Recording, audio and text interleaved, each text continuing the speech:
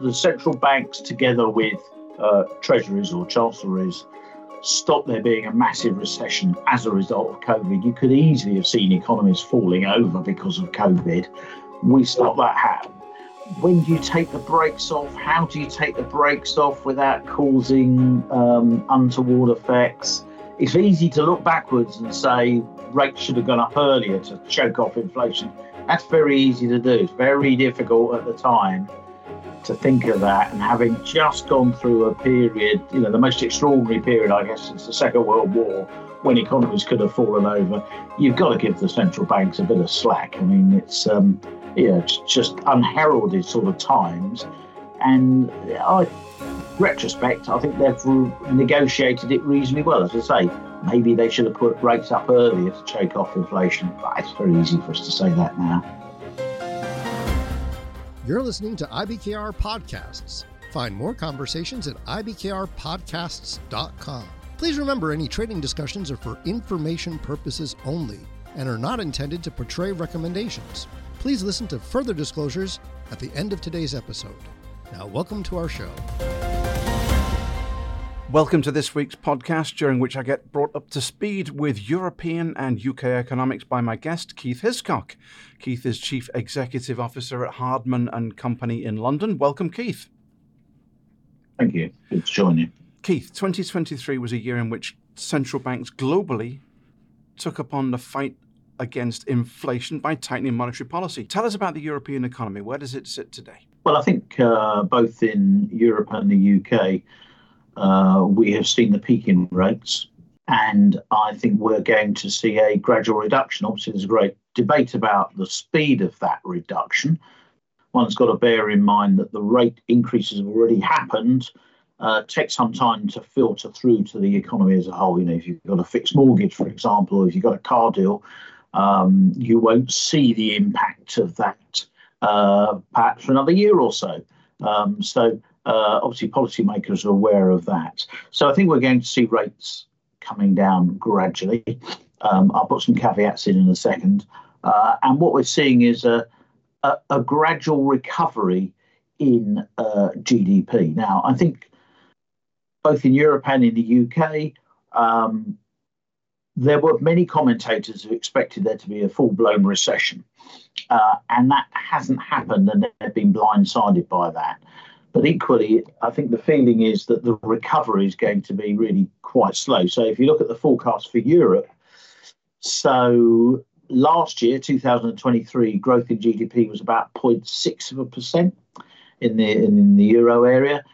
This year, the forecasts are looking like 0.8, and then 1.5 in 25 and 26. Now, so there are some caveats, and there are some fairly obvious caveats, such as what happens in the Red Sea, whether that might delay trade, whether the conflict in the Middle East might expand and what the effects of that could be, what might happen in Ukraine. So there are all those kind of political, economic caveats that might change regulators' attitude, in particular to squeezing inflation out of the system. So I think we're seeing a gradual recovery. There are some particular issues in Europe. So the two biggest economies are the ones that are probably struggling most, France and Germany. And I think in the case of Germany, there's a big worry now about the impact of Chinese car manufacturers in the EV space on their economies. And so you're starting to see the manufacturers put pressure on the politicians to delay the date when you can't sell petrol or diesel cars, to think about more tariffs on Chinese cars, all that sort of thing. I think they're beginning to wake up to the threat to their to one of their biggest industries out there. So those are the kind of the broad headwinds out there at the moment. It's interesting, that growth is actually expected to be faster this year, despite tighter monetary policy. Has the European Central Bank done a good job in controlling inflation to date, do you think? Well, yes, it has, although quite a lot of it is out of its control, obviously. Commodity prices, oil prices, it doesn't have any influence over at all. But, you're now seeing inflation. So inflation in the Eurozone in November last year was 2.4%. It'll tick up a little bit. It's expected 2.9% in December, but they should meet the 2% target by 2025. It's not a dissimilar story in the UK. So they have done a good job. I mean, I think there was a worry that very tight labour markets were and pressures to compensate for inflation from workforces, particularly unionised workforces, to push up rates would make it very difficult to get inflation under control. They seem to have done a good job against that background. But you're not talking about very big changes in inflation. I always remember this from European economics. Yeah, certainly the Bundesbank and now the European Central Bank were very hawkish about inflation and where it's at. But I mean, 2.4% relative to a 2% target, it's kind of nearly there, right? So what does the projection for monetary policy look like? I mean, if they start reducing rates, have we got much further to come down? And will it stimulate the economy? Well, just as I said before, putting rates up has, to some extent, a delayed impact on demand. Bringing rates down equally has a delayed impact on demand. So I think we are going to see rates coming down slowly in the European economy. I mean, remember, inflation's been, well, look at the UK, it was 11% in 2002. It's slightly behind where Europe is, but it has come down substantially. You might argue, well, it's not of the doing of the authorities because we've gone through a peak in commodity prices and it's that's really brought it down. So I don't think they can take all the credit for it. Well, let's turn to the UK economy. What's the outlook there? I mean, are we going to see faster or slower growth relative to Europe? Slower growth, very clearly. I'll put some caveats in as always. So as I said, we didn't see the recession that people thought we were going to have. That was a surprise. But equally, the forecasts, the Bank of England's own forecasts are there'll be no growth in 2024. It'll be 0.5% in 2025, 0.8% in 26, and 1.5% by 27. One of the big debates I think going on amongst economists is,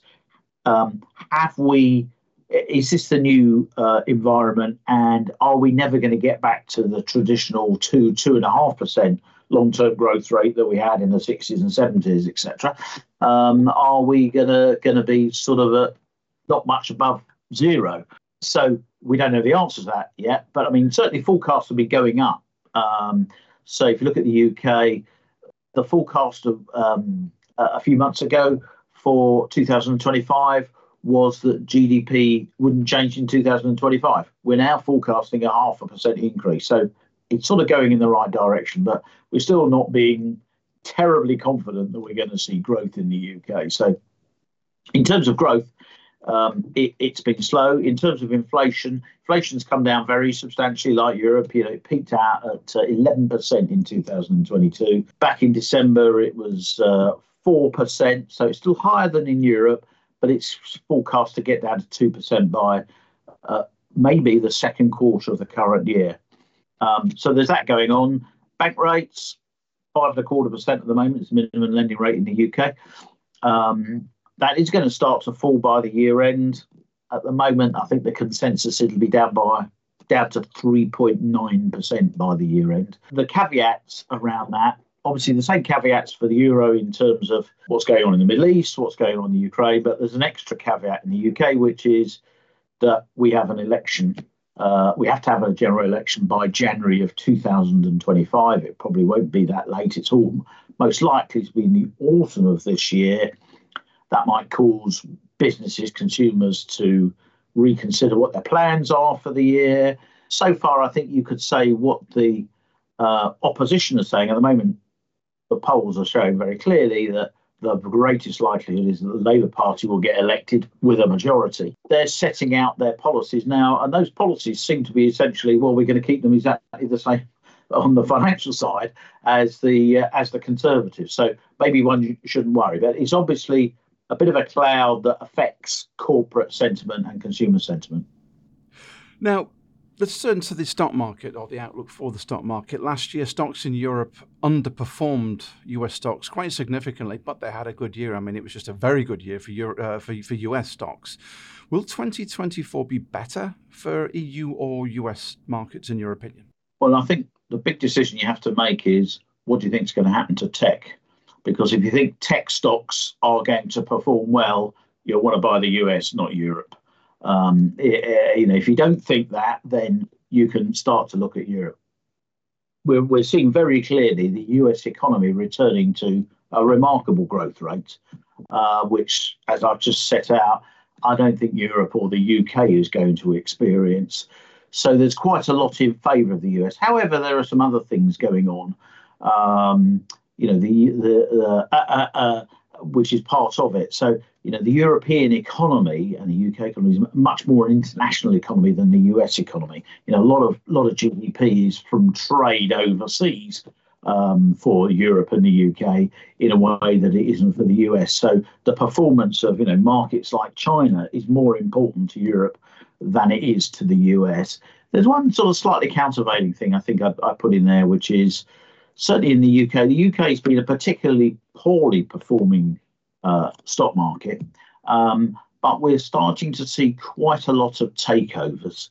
There's quite a lot of buying of interesting assets by private equity or industrial buyers, or what seem to be fairly distressed prices. So I think that might start to lift people. If investors in the UK think that actually these valuations are obviously too low, because we're seeing them go out to foreigners, they might start to reassess on that basis.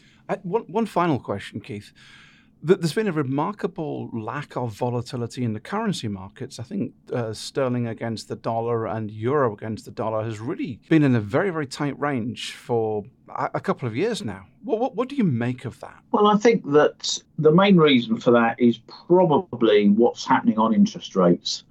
And interest rates have certainly supported the European currencies. If we were suddenly to see a forecast that rates are going to come down much more sharply, I think that would have some impact on the currencies, and the European currencies, the pound would weaken against others. But at the moment, that's one of the sports for them.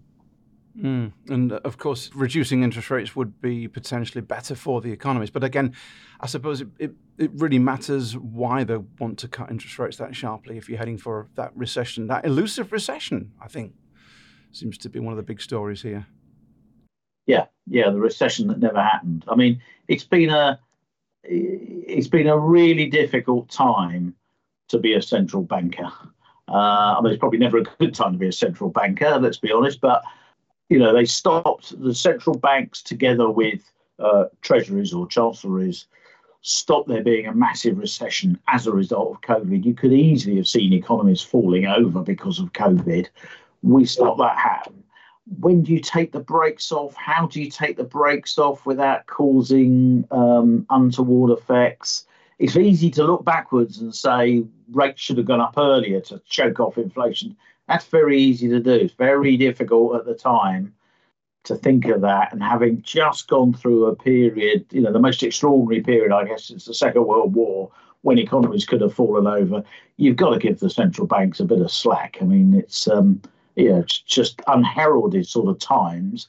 And retrospect, I think they've negotiated it reasonably well. As I say, maybe they should have put rates up earlier to choke off inflation, but it's very easy for us to say that now. Very good indeed. Thank you very much to my guest, Keith Hiscock, CEO of Hardman and Company in London, for joining me. And Keith, hopefully you'll come back for another episode at some point soon. I'd love to do that. Thank you very much. Brilliant. And to the audience, please remember to rate our recent podcasts wherever you download your podcasts from, and look out for more episodes at IBKR Podcasts. Thanks for listening to IBKR Podcasts. As always, we have more episodes at ibkrpodcasts.com. And if you're interested in learning more about interactive brokers, visit ibkr.com. We offer more trading education material, such as webinars at ibkrwebinars.com, financial and economic commentary at tradersinsight.news, market-related courses at tradersacademy.online, and quant-related articles at ibkrquant.com. The analysis in this material is provided for information only and is not and should not be construed as an offer to sell or the solicitation of an offer to buy any security. To the extent that this material discusses general market activity, industry or sector trends, or other broad-based economic or political conditions, it should not be construed as research or investment advice. To the extent that it includes references to specific securities, commodities, currencies, or other instruments, those references do not constitute a recommendation by IBKR to buy, sell, or hold such investments. The material does not and is not intended to take into account the particular financial conditions, investment objectives, or requirements of individual customers. Before acting on this material, you should consider whether it is suitable for your particular circumstances and, as necessary, seek professional advice.